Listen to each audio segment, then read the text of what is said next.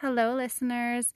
If you are joining us after having listened to our first episode, thank you so much for continuing on. We are so happy to have you here with us for our podcast. For this upcoming episode, we just wanted to let you know that we recorded it virtually due to having to quarantine temporarily due to the pandemic. And there are some strange audio glitches that do happen throughout the episode due to that. But we wanted to let you know before you even start listening that we learned from this episode. We will not have those glitches in future episodes, but the content was still worthy that we wanted to go ahead and share this episode with you as a bonus here on launch week. So happy listening and thanks again.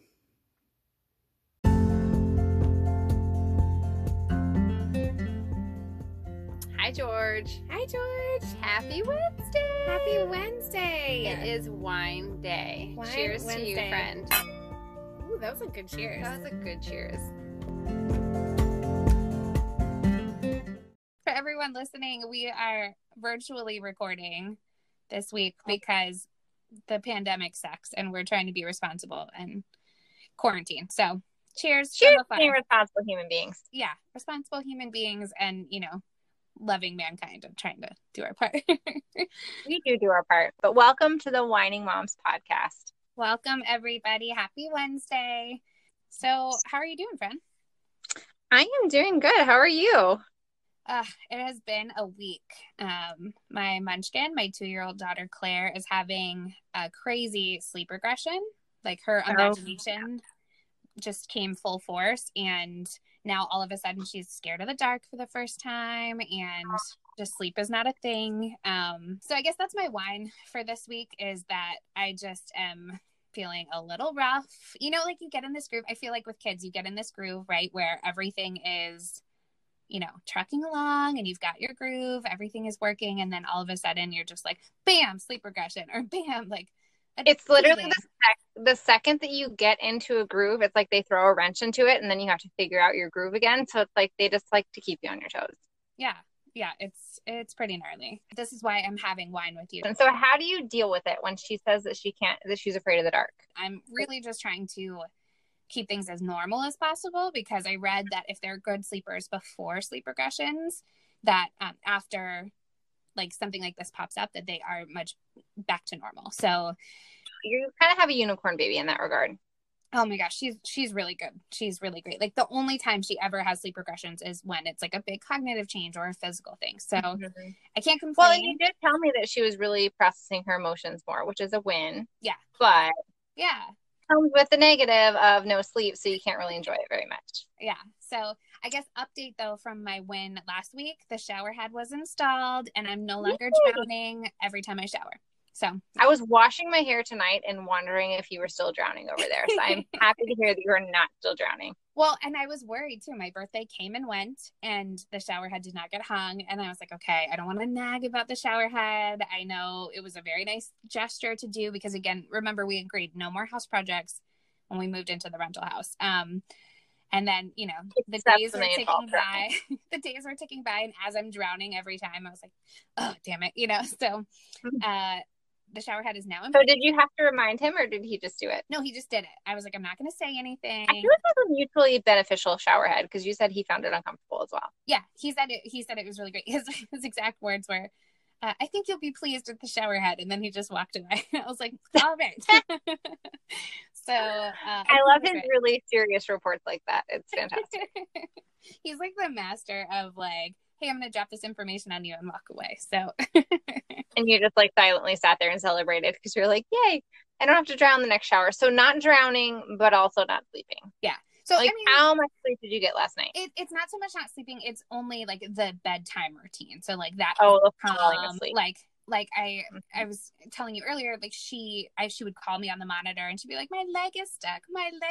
And I, rush up and I can see on the monitor, she's fine. And then she's just holding her little leg in the air and she says, Mommy, my leg is stuck. She's working on her L. I love her L. And I said, babe, it's not stuck. And she goes, Mommy, it's just stuck a little bit. So, and then it's like you're standing there over her crib, just like you, like I can't keep a straight face when they do stuff like that. Yeah. well, I can because I'm annoyed in that moment. Like, okay, so the like real line of the story is, so like last night was the like second real night of this kind of regression where bedtime takes like 3 hours. And, you know, I'm trying to just be consistent and comfort her when she's scared and, you know, go back in and check on her and do the whole things that all the articles say to do. And, of course, like during one of the times I popped in, I realized she needed a diaper change, right? So like I changed her diaper and I, you know, brought the diaper downstairs and I forgot her little fun-sized kid table had been moved to a different spot and the lights were off and I just like nailed my leg on it as hard as I was going full force. And then, so then I'm just annoyed. So I go in and she's saying all these cute things and I'm just like, yeah, it's fine. Like, I'm okay. So you're like, mommy's dying a little bit. Yeah. But yes, I mean, it's been a week. And well, it's just work is really stressful. So the combo, ooh, girl, it's been it's hard because their minds are just going. And she has her like 4 billion friends in her crib. Yeah. Which last night she ended up throwing out. My daughter likes to have approximately 1 million stuffed animals in her crib at all times. She's of the age where this is safe and all of that. But she last night just threw all of them out. So now all of the friends are on the floor next to the crib and she has her 2, you know, stuffies that are like life in the crib with her. Well, that relates to my wine, if you want to hear about my wine. Yes, go for it. So do you have rules for your child on like her favorite stuffies or her favorite toys that she has to sleep with? Like, do they stay in her room? Is she allowed to bring them wherever she wants to bring them in the house? Is she allowed to bring them on walks? Like, what are your rules around? Yeah, so she had Pink Rar, which is her like favorite bear, and that always stayed in her crib, always. Like that was the rule. Was like we keep it in the crib so she doesn't get dirty. And she used to go to daycare too, so I didn't want her to like freak out going to daycare without it. Right. Then pandemic happened, and then she got Sky, and then I couldn't really reason with her that like Sky should also stay there because Sky came from outside of the crib. So now Sky goes everywhere. Yeah. So now I have to wash it approximately 1 million times a week. Well, I mean, I don't wash our child's favorite toys, so that's more power to you if you're actually doing that. But that is an interesting distinction because it is true. It's like they had like my daughter had her Elmo that she loved and was always in her crib, always had to stay in her crib when she was probably about Claire's age. But then as she got older, that's a good point. It was things that she got and was playing with and then asked if she could sleep with them because they're her new friends and she liked them. And so it becomes this whole thing. I ask because we do have rules around the favorite toys are no longer allowed to come to like stores and whatnot because we have twice lost favorite toys at stores and it's been a frantic nightmare. Now that we're not going to stores anymore, you know, the toys are allowed to be anywhere in the house because they're her favorite toys. They're her little friends and whatnot, but they get lost all of the time. So for the fact that we are going nowhere, and they're still at least you know they're in the house, but they get lost all the time. So my husband and I disagree on what the rules should be. He thinks that the toy that is her favorite toy should have to stay in her bed because she can't sleep without it. But for me, I'm like, well, it's her favorite toy and she wants it to watch her shows with her and eat lunch with her, and you get weak in the face of that. But I think, and I don't know if it's just because I had little stuffed friends like that when I was a kid, so I get it that she wants the friend to do all the things with her in addition to sleeping with her. But the reason that he holds his opinion, and I understand his viewpoint, is that it gets lost all the time. So my wine for this week is that her favorite toy right now is Plotty the Platypus, and it has been lost for 24 hours. And I did, spoiler alert, Mom Win found it in our crafting ottoman in the hallway randomly because I knew this thing had to be somewhere random. We looked for it. My husband and I were up, like we said, we wanted to go to bed last night after having looked for it for a while, given up, decided to watch a TV show. And then when we were going up to bed and we're like, oh, we didn't find the platypus. So we spent 30 minutes scouring our house. We're like going into my son's room with a flashlight because we're like, well, she was in there, you know, she's going to wake up in the middle of the night and be sad that she's never platypus because we promised her we would find it. We looked everywhere for this platypus. And so all day today, I'm looking for this platypus. I'm like, did she wake this up is ridiculous. looking for it? She did, but I told her, so she's also very into Paw Patrol. She just had a birthday. She got the whole lookout tower for the Paw Patrol. So I immediately was like, I couldn't find it last night. Dad and I tried so hard. This is for sure a mission for the Paw Patrol. And like, thank God she bought into that. That's a and win was for like, you, friend. yes. So, right. Because I told my husband as I'm going to bed last night, I'm like, I have looked for this platypus for like an hour collectively tonight. And I don't even have the satisfaction of having found it. Because now it's like this challenge that like this stuffed animal is winning because I can't find it. And now I have to go to bed knowing it, like admitting defeat to this platypus. And I'm like, and to boot, she's gonna wake up upset because I promised her I would find it because I was sure I would, right. and I couldn't. Right. So I was happy that she bought into my Paw Patrol thing. She looked for it all day. The Paw Patrol looked for it all day. I looked for it all day. We couldn't find it, and it was literally in like the final minutes before bed that I remembered my husband putting construction paper away in our craft bin in the hallway. And I thought, I wonder if she had it, and she looked in and she dropped it and it got put in there. And that's where the platypus was. So we found it. That is my massive whine of like having to look for these toys. So turned into a win about 20 minutes ago when I found it before bedtime. Oh, this was like tonight. Like you found it. It was tonight. Wow. It was tonight. I was like, we're going to have to go to bed again. And this stuffed animal is going to ruin my life for another day until we can find it. Because she's sad about it, and I get it. It's her little friend that she likes to snuggle with. But no, but worse than that is the fear of going to sleep knowing that you're going to be woken up by a little girl who's like, "Where's my stuffy? You said you would find it." Like, that's the big fear. I know, and I'm like, I promised. I looked in all the hiding spots the kids have, because they have some weird hiding spots. Like, we lost my dish scrubbies. I crochet our own dish scrubbies, and we lost all of them for like months. I had to crochet new ones, and it was because this is probably when she was like 2, she had hidden them in our bedside table.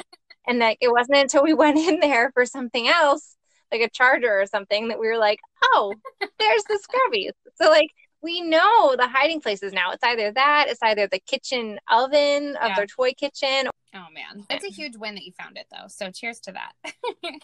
What kind of wine are you drinking?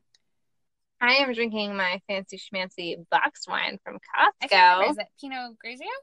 It is Pinot Grigio. You bought it for me for my birthday. Right. I couldn't remember. Thank you. I know, high class gift. I gave you boxed wine for your birthday. Listen, I don't have a lot of wants right now. The boxed wine was fantastic because I was literally almost out. I had like dripped my last drops into my cup, and then you showed up in my house. So it was like, I am drinking. Okay, I don't know how to pronounce it. It's either Wente or Went, like Wente Chardonnay. I think it just tastes pretty oaky, if I had to speak to it. So it's like, I give it like a 7 out of 10. I don't know what those words mean, but I drink boxed wine. Yeah. I guess 7 out of 10. Your husband described it as sweet and fruity. Yeah, he's broken. Like there's something wrong and his wires are crossed. So it's very... Chardonnay is not sweet, is it? It's like, I don't think so. I think it depends. I don't know. Who are we hosting a Whining Moms podcast, by the way? It's a pun. We don't know to allow us to whine about our day. So there's that. So cheers to that. To drink wine while we whine.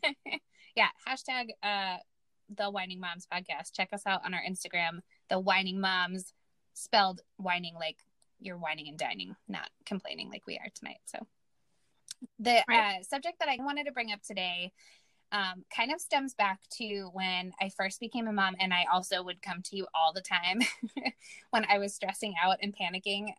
When I had my daughter Claire 2 years ago, I had wicked postpartum anxiety, like wicked. And it hit me like a ton of bricks. I'm an anxious person to begin with. I think we talked about that on our last episode, but this was like a whole nother level. And the thing that totally saved me when I had Claire was because I'm kind of an introvert, and I have really close friends, but I don't have like a huge friend group like in the same phase of life as I am. And so I didn't really have anyone to chat about or hear these stories. And so the internet saved me, not with the Pinterest perfect kind of moms, but the moms who were posting like real shit about real life mom moments, the real scary parts, the real like insane things that no one ever tells you would happen. Right. So I kind of wanted to pick your brain tonight, Jocelyn, on some of the things that happened to you when you became a parent and share some of my stories, because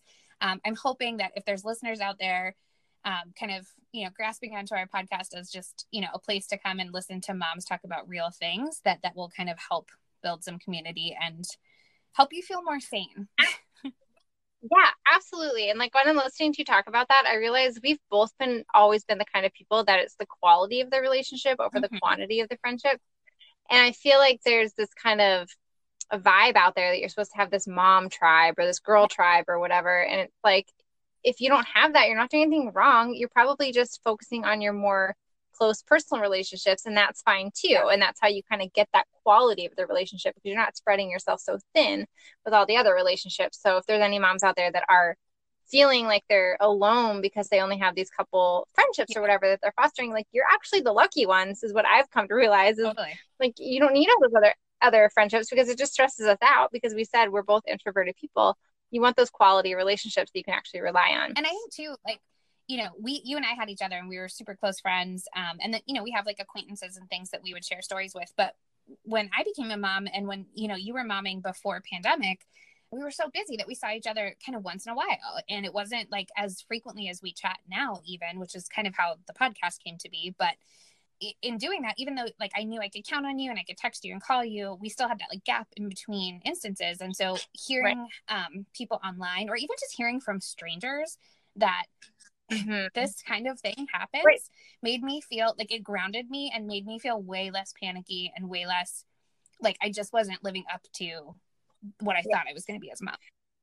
So we can be those strangers for people today. And hopefully they can hear our stories and it'll help them. And also, I want to say, like, when you talk about this with me, it's always kind of honestly a little bit jarring for me, because I feel bad because you didn't disclose it when it was happening. Like, I was helping watch your child at the early stages for you when you went to work, and I had no idea, because you were trying to just make it all work. And that's the hard part about being a new mom, is you feel like you have to make it work. And so you don't share these things until after the fact. You realize, like, oh crap, like I was not doing well at all. I don't know. I feel like you need to get like some sleep under your belt and some practice with the kids under your belt till you realize, like, oh, I wasn't okay. Like, that was really hard back then, and I was not okay. But you don't even think to reach out to your people that you do have, because it's just, it's all just a mess. Well, and you don't know how to verbalize what you're experiencing, because it's the first time that it's ever happened to you. And so, and I feel like each kid is different too, because I know like you had a very different experience with Aria than you did with Gavin. And one of the things I wanted to kind of talk about was like, what was the thing that scared you most about becoming a mom before you were a mom? So this is always an interesting question for me, because I was super blissfully unaware of what I was in for. Super confident. It's not in, well, it's not even that. It's just not in my nature that I wouldn't have more anxiety about like being a mom. Now that I know what being a mom is, like, had I known, I would have had so many anxieties.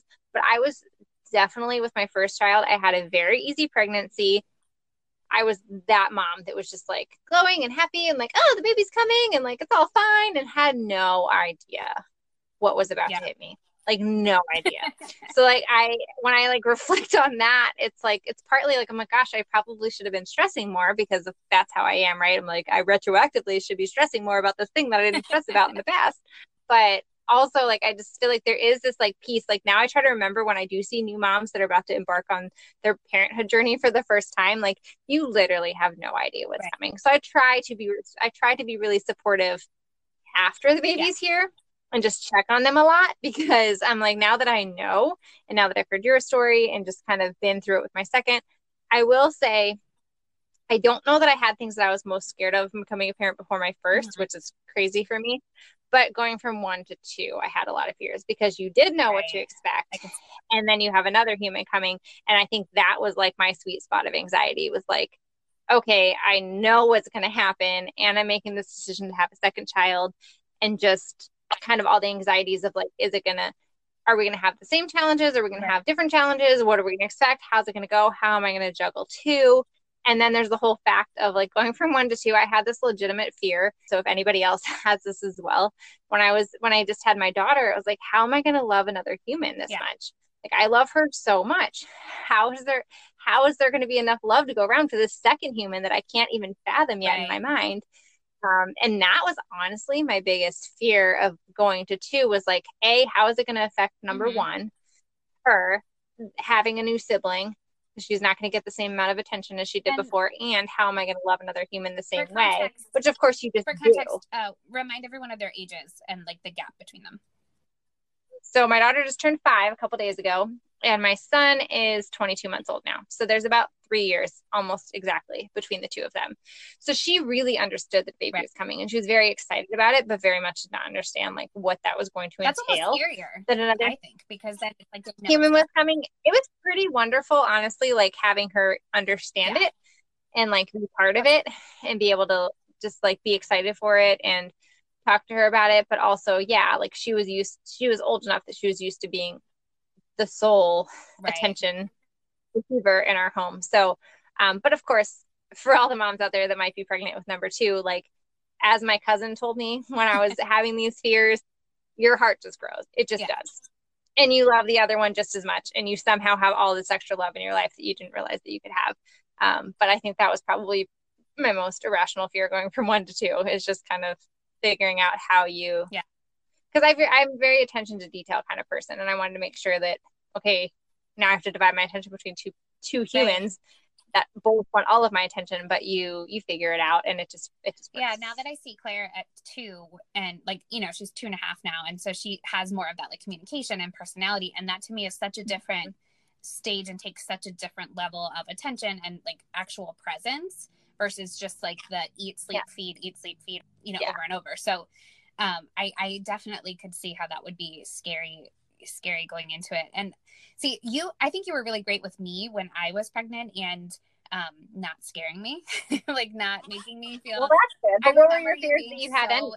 Calm, cool, and collected when you would like tell me about parenthood, and you never told me anything that was like scary, but you also never told me like, oh, it's gonna be puppies and rainbows and everything perfect. I feel like that's people either did that or they like joked about like, well, get ready to not sleep anymore, and I'm like, that was not helpful information. So what were your biggest fears though, despite that? Mine was kind of a different situation because and you know this, but I when we got pregnant with my daughter, it was a total surprise. I was on the pill.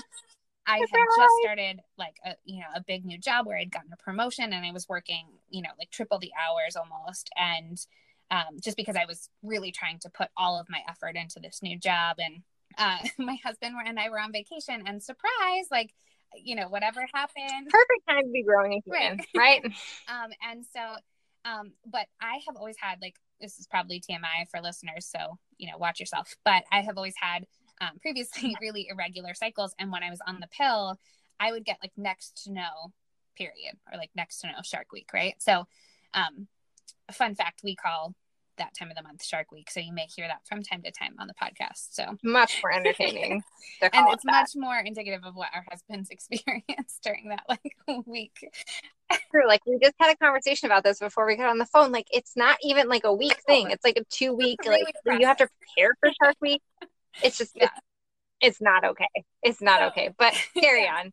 You had much better experiences when you were on the pill because Shark Week was almost non-existent. Now, in hindsight, I know like how much the pill was totally jacking my body up. But I had like 0 cycle, or if I did, it was very irregular or spotty or whatever. So I did not know I was pregnant until, like a month or 2 into my pregnancy, or like more than that. Like because I never had a cycle. So I just figured, I was feeling off. I was getting like migraines and, like really bad headaches. And I also thought, okay, it's the stress of a new job. So I'm also working all these extra hours doing a new job, managing a bunch of people. And now I'm exhausted all of the time from that, and we're newlyweds and, doing all the things that newlyweds do. And so I was just tired all the time. Right. And I knew you were pregnant. Does that help? What's funny is I had an employee confront me in front of my whole team and go, "Are you pregnant?" And I didn't know I was pregnant. And and I was like, that is such a rude thing to say. I remember being so offended. No, you didn't look pregnant, but you went from saying you never wanted to, you guys weren't going to have kids, to like, I think we might want to have kids. I'm really thinking about it. And I was like, you're pregnant already. You're just trying to warm the waters to tell me. She thought I was like manipulating you. And you were. So your mind was preparing you for it. So what happened was September, October, November. Okay, so it was like the beginning of October was like when I would have conceived, right? And then, all of October went by, all of November went by. I had a little bit of spotting. So again, I'm almost glad I didn't know, because in hindsight, like I would have been terrified with like everything. I would have thought like the pregnancy was in risk, whatever. But, I find out after the fact, and what's funny is my husband and I on that Thanksgiving had said, oh, we would love to start a family someday, but we'll plan it for down the line. Like we were going to plan it out because, and I don't know who we thought we were trying to plan things. We never plan things. Yeah. We've been over this. You guys don't plan. No, we talk about things happen, and then you act. go That's what we do. So your bodies were like, surprise! This is happening. Yeah. You thought it. I was terrified when I like finally found out. And, I found out and got an ultrasound the same day. And my husband wasn't there. And I remember being so terrified to tell him. Like, and of course he's the most wonderful person, and like it would never be an issue, but it's this thing that like two people enter into, and now it's just happening without anybody say. And so that felt, two people enter, three come out. Dun dun dun. But like I was like really, really scared to tell Our him, jokes like, are terrible. because, and mostly not because of how I thought he would react, but because like I felt like when I would tell him that like it would make it real and our whole life was going to change, and I was just scared out of my, it totally did. And of course he was like happy, and it was beautiful, and we shared, like it ended up being perfect timing where we shared it with family around a holiday and all this stuff. But I just, it was such a whirlwind that I was so scared that everything was going to change. I was worried, we're newlyweds. I was worried like, oh, we didn't get enough time alone together, and we love to travel. Oh, can we still travel? All of those things. So I think just the surprise. I'm a planner, and you know this about me. I'm a planner, and we are very change unexpectedly is kind of jarring for me, and so it took a lot of readjusting and like recalibrating. But it ended up turning out fine. Right. Well, and I think that we did plan ours, so that's probably why I didn't have as much of that, because I knew we wanted it and we wanted the change to happen, and we went through the whole like, oh, we tried this month, it didn't happen. Okay, now I'm bummed. Okay, we tried again, it didn't happen. Now I'm bummed. So we went through all of that part of it, that like when it did happen, we were very excited about it. And then we had the full 9 months to prepare. But even still, and I'm sure you can attest to this as well, you don't know what's coming. Like your life is just changes in a way that you have no idea how different your life's going to look once you become a parent. And it's just, you don't know until you know. Okay, along those lines then, what is the most annoying advice that you've received about parenting? Like whether it be solicited or not, because I was so taken aback by the amount of like, I don't know, like the like balls that some people had to just be like, here's this advice that I'm going to tell you that you should do about your body and the person you're growing inside of you. And you should just take it because that's what happens when you're a parent. So did you ever experience anything like that? Yeah, I mean, I think people like, there's something about just like being a pregnant human or a human with a small human that people feel like, I don't know if it's that they think they're being helpful. Two things. I had some very jarring advice from doctors that was not super helpful. Also jarring advice from other like just mothers in my life. So what would you like me to dive into? Let's go doctors, because I feel like they're the ones we're supposed to be able to trust. Right? Okay, so this relates to breastfeeding. Touchy subject. Because, and I mean, we can and probably will do an entire episode on this, but to this topic, the most annoying advice, and like when I think about, like, obviously I have 2 children now, as I've mentioned, but when I think back to my daughter's first year of life, that is like the formative years of just figuring out your identity as a mother. And there was a lot of struggles that came with that as well. And when I look back on it, I'm certain I had some level of postpartum depression and just didn't identify it at the time. But I had some pretty terrible advice from doctors about breastfeeding, because first of all, like, you go to the classes beforehand and they're like, oh, it's the most natural thing in the world. No, it's hard and you have to figure it out. So I vividly remember I'm in the hospital. I just had my tiny human by emergency C-section. My doctor comes in, who wasn't there because she went to lunch, even though I was in labor. She went to grab lunch across the street, so some other person delivered my human. And then she comes in to check on me and she goes, how's breastfeeding going? And I said, oh, it's going so great. She just fed for about 40 minutes. I feel really good about it. And she looks at me with this just super straight face and goes, if she fed for that long, she's no longer getting nutrition from it. She's just using it as a pacifier. This is like day one that your baby's born? Yes. And it like crushed me because I was like, oh, I thought we were doing really well. And I'm like, what a horrible thing to say to a new mom who's just like, you didn't need to say that. You could just be like, okay, great. Like she got the nutrition and she nursed for longer. Who cares? Which also, side note, turned out to be not true because my daughter was a very slow nurser. So she took a while to get the milk that she needed to transfer. And then she's always been just small. She's been on the small end of the spectrum weight-wise. And so it took her, we have since switched doctors. I want to say that. The doctor I have now is amazing. But the doctor I had during her first year of life, she finally, at the end of her first year, was like, oh, this must just be her individual growth curve. She's just small. I'm like, I've been trying to tell you this because I've been small my whole life. I've been trying to tell you that this is fine. But one of the things that she told me was when she was worried about her weight, I think she wanted us to use formula because that way you can quantify what they're getting. So if they're in the low end of the weight spectrum, but they're on formula and you know the amounts that they're getting, they're fine with that. But she kept asking me how much she was getting. And I would talk about, you know, our length of feeds, this and that. And she had me one day go home. She's like, okay, well, for one day, just pump all day. Just pump your milk, see how much milk that you're getting, and then that's how much you'll know that she's getting. And I remember being so stressed out that whole day, just pumping, and I wasn't getting as much as I thought I would from pumping. Like the first pump, I did get enough, and then it just kind of kept dwindling throughout the day. And now that I know what I know about breastfeeding, like my stress level trying to do that, of course I wasn't pumping enough for her. That's not how you figure out if your baby's getting enough breast milk. You have to for moms to know that like pumping is not the equivalent of breastfeeding. Like feeding your baby breast milk, yes, that is the equivalent of like what they are eating, but the way that your body produces that you don't have the hormone that releases the milk like without your baby attached to your boob. Like that's just not, it doesn't, the production is not the same. Right. So to your point of the internet, when that didn't work, I went online and just looked up as much as I could about breastfeeding. And it was then that I learned about checking that they had enough wet diapers and just all the other things that you could look at besides the amount that you're pumping, because everything I read was like, no, that's the worst possible way to see how much milk that your baby's getting. And so then I started really watching her diapers to know that she was getting enough milk that way. That was just, to me, just again, one of the things that just a doctor you should be able to trust them to give you the advice that you need. And so for me, that was kind of some of the worst advice on just that. I feel like as new moms, you're trying as hard, especially when you're going from no kids to one kid, you're trying so hard to figure it out. Because then when I had my son, also relating to breastfeeding, my milk came in very quickly. And when I was in the hospital, and he's always been a super efficient nurser. And by that point, I had nursed with my daughter, so I knew what it felt like.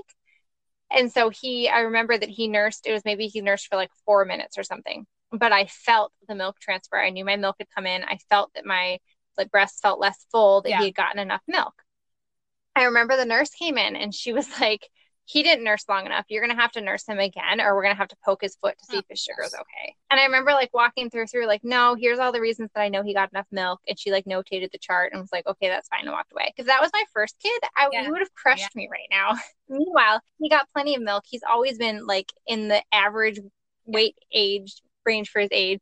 So it's just, that to me like sticks out, was just like the medical providers' advice on breastfeeding, because I trusted them. And I personally had a bad experience with people just kind of not giving me solid advice there. So also gotten some wackadoodle advice from other parents, but well, I have gotten advice from people that are not even parents on parenting, which that wonderful. To me like rocked my world. So like I got like unsolicited advice from, you know, coworkers, like while I was pregnant, like, oh, you're going to breastfeed, right? Like A, that's none of your business. B, I had an employee tell me that because I had a C-section, it wasn't a real birth. So, I mean, that's not really advice. Yeah, that's, Hold up. Yeah. We both had C-sections, and that is like the most maddening thing somebody could. You still grew and birthed a human. So that's and then you have like a whole nother episode. But can of worms that we're going to open up. But so again, I mentioned I had like wicked postpartum anxiety, like to the effect that, yeah, I guess along the same line of doctors that I didn't know what I was experiencing was like really severe anxiety, like outside the normal, like healthy levels, until my OBGYN was like, yeah, based on everything that you're sharing, like you should go on medication. And so then, okay, so that just, this is like, you know, you get what, like 1, maybe 2 postpartum visits if you're lucky, whereas your baby gets like 19 of them, which is a whole nother story. But I did the work to try and make sure that I could exhaust all options before exploring medication, and thankfully those worked for me after the fact. Not that I think there's anything wrong with medication, but I just didn't personally want to go on them for anxiety sake at that time because I was pumping. They're not like, let's talk about how we can help you. Let's just put you on medication. There's other ways to help you as well. And then there was also, you know, with that in mind, like knowing that I'm anxious and I'm, you know, in the thick of it, and just when you're experiencing postpartum anxiety, you're feeling like everything feels very, very personal, right? So everything feels like anytime somebody makes a comment, it also somehow ties into your parenting and all of those things. So when I when I saw this, it was a friend. She had posted this thing on social media saying, I am so sick and tired of seeing parents send their kids out with their hair a hot mess. Like they should always be perfectly groomed before you let them do anything. And is, you know, she was pretty young at the time when she said this, like she was much younger than I was. So like, I get it. Like I've said stupid things in different phases of life when I've been totally naive and didn't know. But then I like kind of engaged with her because I was like, okay, well, let me share with you like what it's like when you're feeling really anxious. Cause like I make the choice every day to not wrestle my child if it's going to make her really terribly unhappy, just to make sure that her hair is perfectly done. So like I have like a 3-second window where I can try and get her hair out of her face, but I'm not going to like pin her down, you know, a WWF like wrestler, whatever, WWF, WE, whatever it is, wrestler. But I am not a wrestler. I'm not going to like, you know, body slam my child to try and make sure her hair is perfectly coiffed, because I don't know any kid that sits perfectly still until they're a little bit older. Right. And so like I was trying to explain to her, like I prioritize my daughter feeling safe and happy over the way that her hair looks. And then she just continued down the rabbit hole. And I just remember thinking, I can't believe I'm getting so worked up about advice from somebody that doesn't have a kid. But the fact that is that like it totally bothered me because it felt personal. And it did. So I guess I wanted to bring this up because I received so much unsolicited advice, like, oh, you better breastfeed, or, oh, this is the only way to like sleep train a baby, or that was my other one that if you didn't choose doctor, it's the sleep training. So much advice on sleep training. Go sit down, people, and don't stop telling me your advice. You had a very rough go of it with sleep when it came to your first child. Like when Aria was a baby, she hardly slept, right? She did not know how to sleep. She was born not knowing how to sleep. And if you have not experienced, then that's why I like after the fact was like, oh my God, I definitely was depressed in the early stages because I wasn't sleeping ever. And she was slow with nursing. So she took long times to do feeds. So I would finally finish feeding her. And so my husband and I would tap out, like he would have to go try to get her to fall asleep, because then it would be time for me to feed her again. But she just didn't know how to fall asleep. Like even in the hospital when she was first born, like she just would never just like doze off on her own. She needed it. It was a whole thing. But then people always had all their advice, and it's not helpful when you're sleep deprived. You're trying everything you can to get your child sleep because you know they need it for their brain development and everything else. And people are telling you all the things that you should do as though it's your fault that they're not sleeping. And if you don't have a kid that doesn't sleep, you don't know what it's like. Because most of the advice was coming from people that had babies that just slept from the beginning. You can't tell me like, oh, you just have to let her fuss a little bit. She'll fall asleep. And I'm like, we would sometimes let her fuss for like longer than I would even probably like to admit, because we would both be so just frustrated with the situation that we were like, this is better for us to just sit out here and let her cry at 3 a.m. because we just need a breather, because we don't know what else to do, and she won't fall asleep and she's so upset and she's so tired.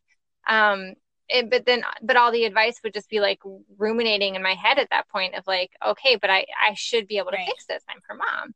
And I think that's to your point of like all this unsolicited advice, whether we want to internalize it or not, when you're at that very vulnerable stage of just having birthed a human, people give you this advice and you think that you should be able to fix things that you can't always fix. and you're not very forgiving of yourself because of it. It like you touched on it feels so personal, like, because you know you're exhausting all of your options, and you know you're doing all of the research and checking into all of the things, and when you receive unsolicited advice, it feels just like a judgment. Like, it doesn't feel like the person is helping, even if they have the best intention, whether it's your family, your best friend, whatever it is. It's like, so I wanted to kind of think about what I wished I would have heard. Like, so if anyone's listening, like, has friends that are in this stage of life, like, I wish that people would have said, hey, what you're going through is really, really hard. Make sure you take time to recognize that you're doing everything that you can, and just leave it at that. I don't know. What would have been helpful for you, do you think? No, I think that is good, because it's that reframe of it. I think recognizing that it's a hard thing, because I think there's this, I don't know if it's a cultural thing, I guess, that people are just, oh, new baby, everything's good. And they forget about the fact that whether you had a vaginal birth or a C-section, the mom just went through a huge trauma to her body. And then they're like, oh, and here's this human that you need to keep alive. Good luck. And it's a lot. And it's an identity shift. And there's just a lot that comes along with that there's not a recognition of that. You kind of feel like, and for any moms that do have postpartum depression or anxiety, you feel like, I should be happy. And you know you should be happy, quote unquote, but you still have all these hard feelings because you're trying to adjust and you have all the hormones and everything else. So yeah, I think you hit it right on the head of just somebody saying, this is hard. This is a hard adjustment. It's a big shift. And it's okay that it's hard. And also, how are you doing personally? How is your body feeling? How are you healing? How are you doing with the adjustment? Because I think there's also that piece of, everybody loves to ask about how the baby's doing, which of course you want to share that as well, but you kind of feel like you get lost in the mix as well. And you kind of feel like, I'm going through all these hard feelings, but you feel a little bit invisible. I think also you hit the nail on the head saying, like, how are you doing? A conversation that is about just that person when they're going through it, and not about the baby, can be such a big thing, because it's such a lonely thing. I did not expect going into parenthood that, like, maternity leave or that, like, first few months with the baby, Ryan would come home from work, my husband, and I would just be like, talk to me. Like, it was such a lonely thing, like, going from working full time, like, to then, doing the 3 things on repeat, like eat, sleep, change a diaper, eat, sleep, change a diaper. Because everybody's really excited during their first stages, but then I feel like people kind of disappear. I tried to be more present with that with friends that are having babies, but I feel like none of us do a great job at it, right? Because it's well, and it's hard too, like, because everyone does have the best intentions, right? Like, giving everyone the benefit of the doubt. I think no one is giving advice because I think it's going to be harmful, or, and maybe it's a judgment, but most of the time it's not. And I think it's just about being really, really mindful that, like, someone who just grew human is in a really unique state. It's unlike anything I've ever experienced. Well, and just kind of, I think a helpful thing for me, and then I've heard other moms too, like, they'll say, like, oh, I know that you were successful breastfeeding. I'm going to reach out to you on that. And I'll say, like, please ask me all of the questions. Ask me, like, nothing is off limits. You're not going to gross me out. Like, trust me. I've seen all the things. Like, I'm not squeamish about these things anymore. Like, ask me the things. If you're feeling something weird or you're uncomfortable, like, just ask. Be that support, because the nights are long. So, or at least, like, you like set it, you put it out into the universe, like you have a person that you could. And I remember telling new friends, I guess, like new colleagues and things that, like, were having babies, like, make sure that you take some time to, give somebody else the monitor, and, like, give somebody else, like, when you're taking that time for you, focus truly on you, because it's so hard to, like, separate from that. And just making sure, like, hey, it's hard. Make sure you reach out to me if there's anything I can do. Yeah. And I think, the transition to motherhood is crazy. What I did not expect is all of the social interactions that I would have, or, like, the things that, the looks that people would give you when you're out in public, or, your kid is crying, or people parent differently than you. So I thought maybe we could end the discussion on a little bit of, like, a funnier / lighter note. What is the most embarrassing mom moment you've ever had? If you have any. I have, like, 5. I know. And I feel like our listeners are going to hate me when I give my response to this question. I have a funny mom story that came to mind, but I don't know that I was necessarily embarrassed, but I will be happy to share the story because it was kind of ridiculous. But I think that, like, I think my thing, and it might be because, so I'm the one of us that's a stay-at-home mom, and I think that that might be part of it because I haven't had to like give my human to another person while they like had a dirty diaper or like, you know, things like that because like they're always with me. But also like I've found that I don't embarrass easily when it comes to my kids' behavior because I don't care what other people think because I'm like, you know what? My kid is going through something, and if you have a problem with it, you can keep walking because I don't have time for your nonsense on top of the own anxieties I have with dealing with my what's happening right now. But it's funny because you had told me that you were going to ask me this question to try to think ahead. And I was like, you know what? I kind of sound like a jerk because I think embarrassment was the emotion I felt at this, but just like horror that this thing was happening and transpiring because it was an important day. And you'll recall this. So when my son got baptized, the one and only time that he's ever had a blowout diaper in his life, he was like unicorn baby. The one time he's had a blowout diaper was when he was waiting to be baptized, and he was in an entirely white, brand new baby suit. And I'm watching, it was like linen, and he has a blowout, and I'm watching it just like the poop, like, because it's that like newborn poop. So I'm just watching it just like spread. I remember. It's like up his back. Up the, and I'm like, oh my God, like he's supposed to be wearing white. What am I going to do?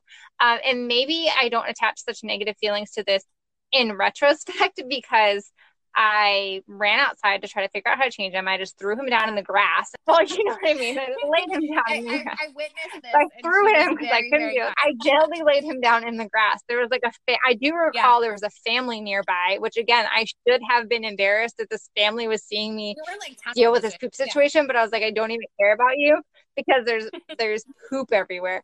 And so I remember changing him, but what I remember about it is that you came out and Alessa, who is the godparent of my child, came outside to see how I was doing, and we're just there for support. So kind of that, like, again, quality over quantity in friendships. Like I had two amazing humans that came outside to make sure that it was okay. And then one of you suggested wrapping the nursing cover that I had around him so that the poop was covered.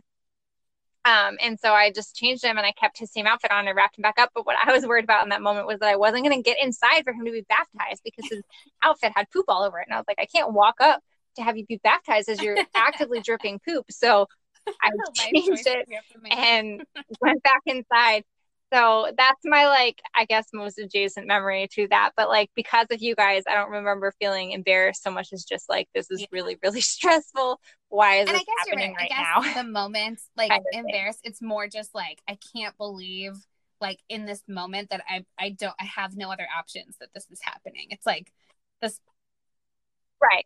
Well, embarrassment is an okay thing to feel as well. But I honestly think that I've just like, I don't know what it is. I might just be, I might have something wrong with me. I don't know. But at this point, I'm just like, I've spent so much time caring about other people's opinions and letting it dictate my happiness that I'm just like, well, you know what? I think that's probably like a parenting win for you though, because like I know you and I grew up like very much the same way. Of course, we were like best friends forever, and we both worried really heavily like what our family thought about us and like what others thought in the context of like, are we doing everything for everybody to make everybody happy? We're very much like people pleasers in that way. And we're like kind of reformed people pleasers as adults now, I think. And, or we're working on it. And, so I think that's a really neat transition to see as far as parenting. Like, I feel the same way. As much as I feel anxious and like those things are personal, I also feel so convicted in that like nobody could be a better parent to my kid than I could. So I think that's like that confidence comes in. Well, and we don't have control over what other people think, right? And I think that's where, at least for me, that embarrassment feeling comes a lot from, at least when it comes to kids. Like there's plenty of things I could do as my own adult human to embarrass myself. But I can't control what other people are going to react to. I can hardly control what the tiny human's doing. So in my mind, I'm like, well, I can't. Like I will go into an anxiety spiral if I worry about this random person I'm never going to see again. So I just try to, it's a tunnel vision thing. I try to tunnel vision to deal with the situation. So smart. And not care, not care what they think. The instance I had it was very similar. It was like a bodily function kind of thing. It was like back when Claire was like just transitioning to be able to like eat food, right? Like, and solids. And that's like a weird time anyway. Like babies gag at different textures and different things and whatever, right? And so you know, I have read and consumed like every article about like baby-led weaning and all of the things and the best ways to try things and whatever. So my husband and I and my daughter, we go to Costco, and we're, you know, just having a normal Costco trip. This is like pre-pandemic, when it's totally fine to like have samples and, you know, have a normal Costco trip, and not thinking, like, my husband grabs one of the samples and he broke it up into a smaller piece and he gave it to Claire. Well, whatever it was, she didn't like it and she starts gagging. And like, you know, that gag where, you know, it's coming. Yeah. And, you know, they just had, they're full of milk and whatever else. And you just know, I mean, Jocelyn doesn't know this because she has unicorn babies who don't puke. I was going to say, we're really not making my listeners like me in this particular segment. No. My daughter pooped all over everything all of the time, like blowouts up your back all the time. She just didn't throw up. Neither has my son, knock on wood, because they're going to do it now that you keep saying this.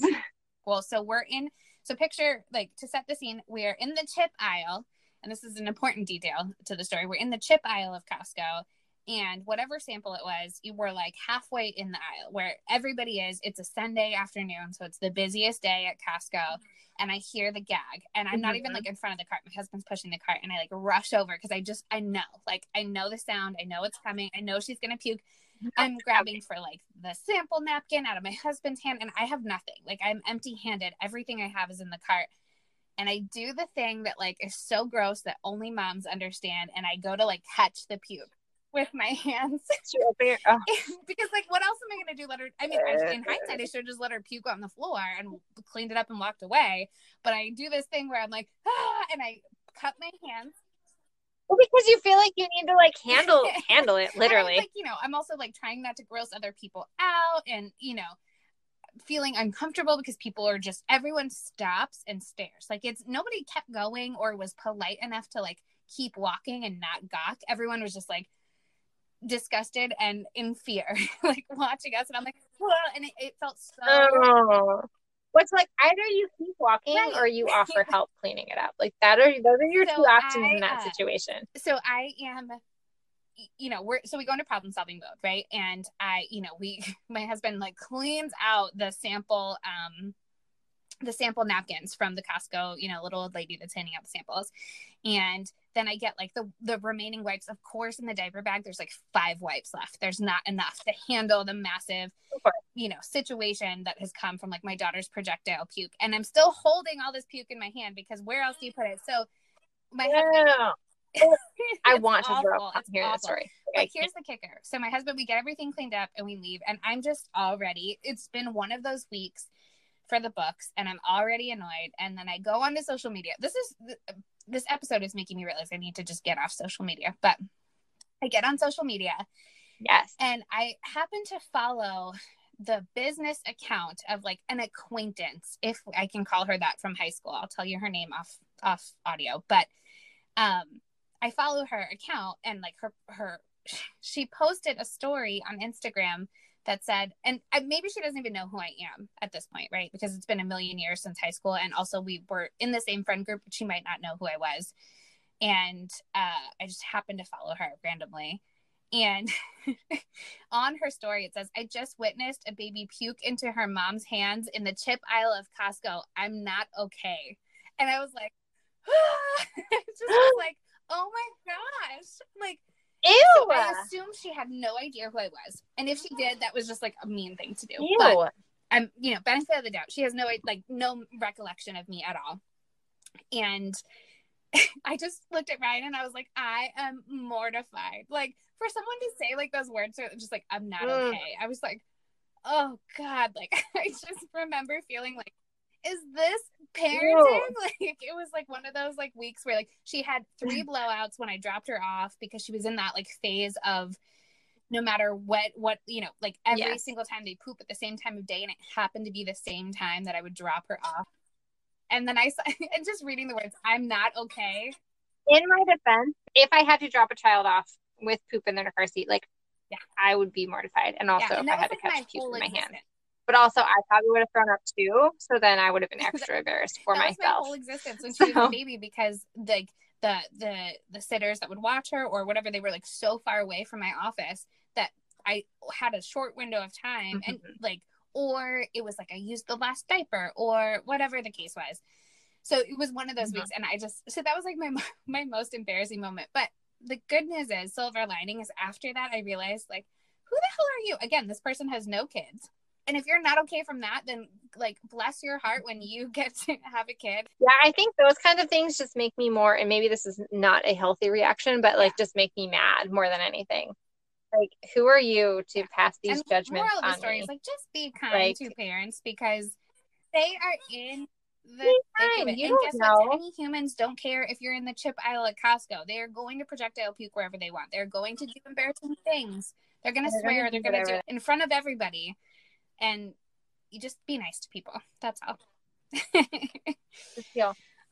Well, okay. So that's all I had to chat about as far as like relatable mom moments, because those are things that I thought would have helped me when I was going through it in that chip aisle moment, knowing that like I'm not the only person. And shortly after, I heard a podcast where somebody talked about, the thing you do where you catch the puke. And I was like, oh my gosh, I feel so seen. Like, I am not the only person.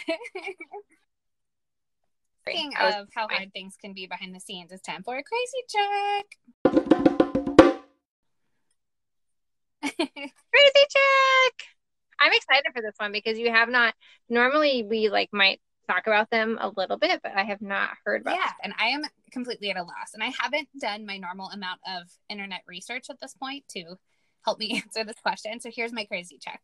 Okay. I mentioned earlier, Claire, my daughter, she's 2.5 and she's going through sleep regression, which I hear is a thing. The interwebs tells me that like when their mind expands a little bit, and they start to grow in imagination, they can all of a sudden become afraid of the dark, which started this week. She's never, ever been afraid of the dark. And today, this week she's verbalizing, I'm scared of the dark.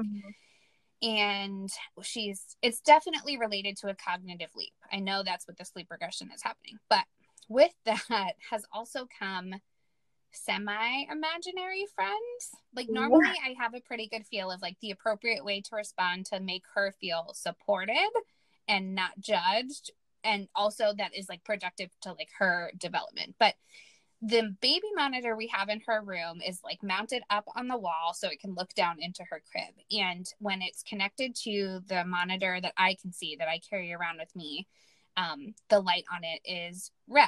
And when it's disconnected, the light turns blue. So she can see that in her room. Like, she can see the light turn from red to blue. And now she calls the lights her monsters, and she'll like point to them like as if they're like real monsters that are there. And she says, Mommy, it's my monsters. These are my monsters. And she'll be like, and when I'm not in the room, I can hear her on the monitor and she'll talk to the monsters.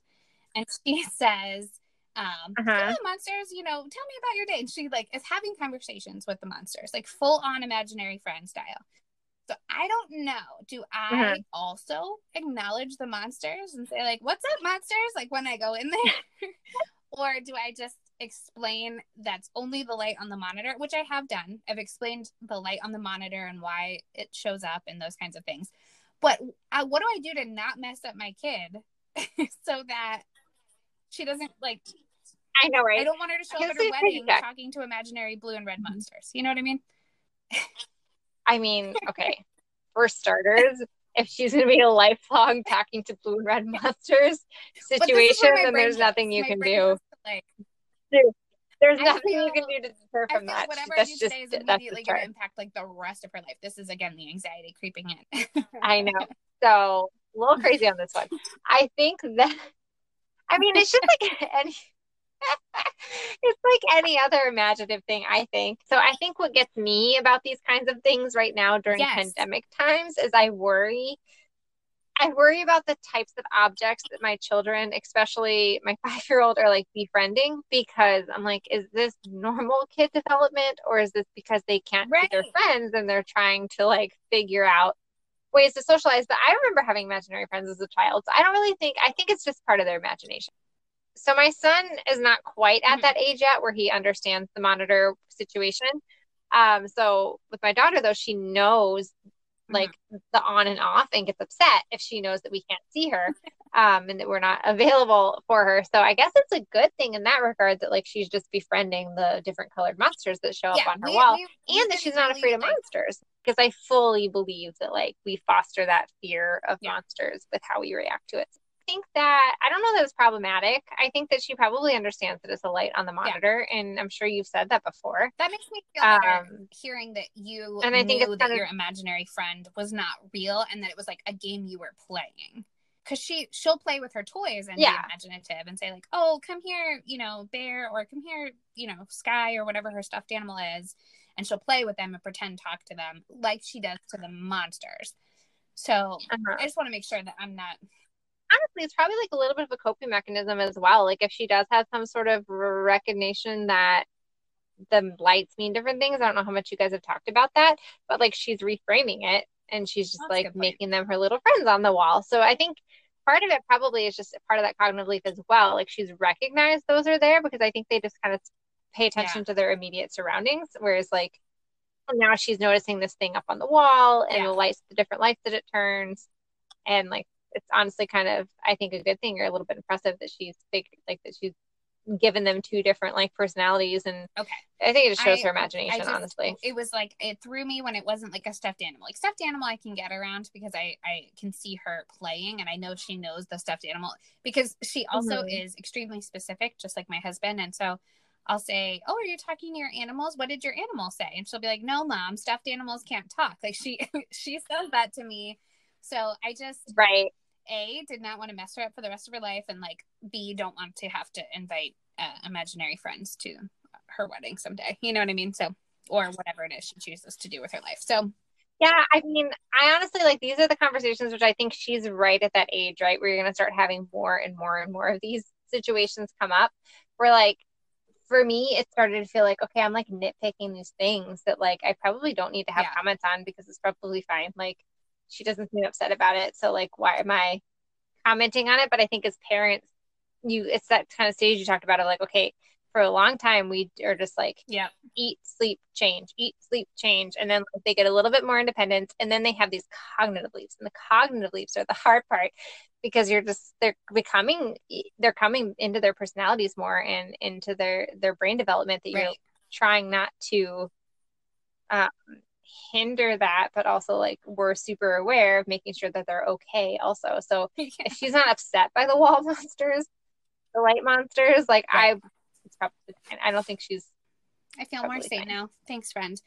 Glad we had this chat, and it was like interesting to hear your perspective as well. And we will get together again next week for Wine Wednesday. Check us out on our Instagram, the Whining Moms Podcast, and we'll come out with episodes every week.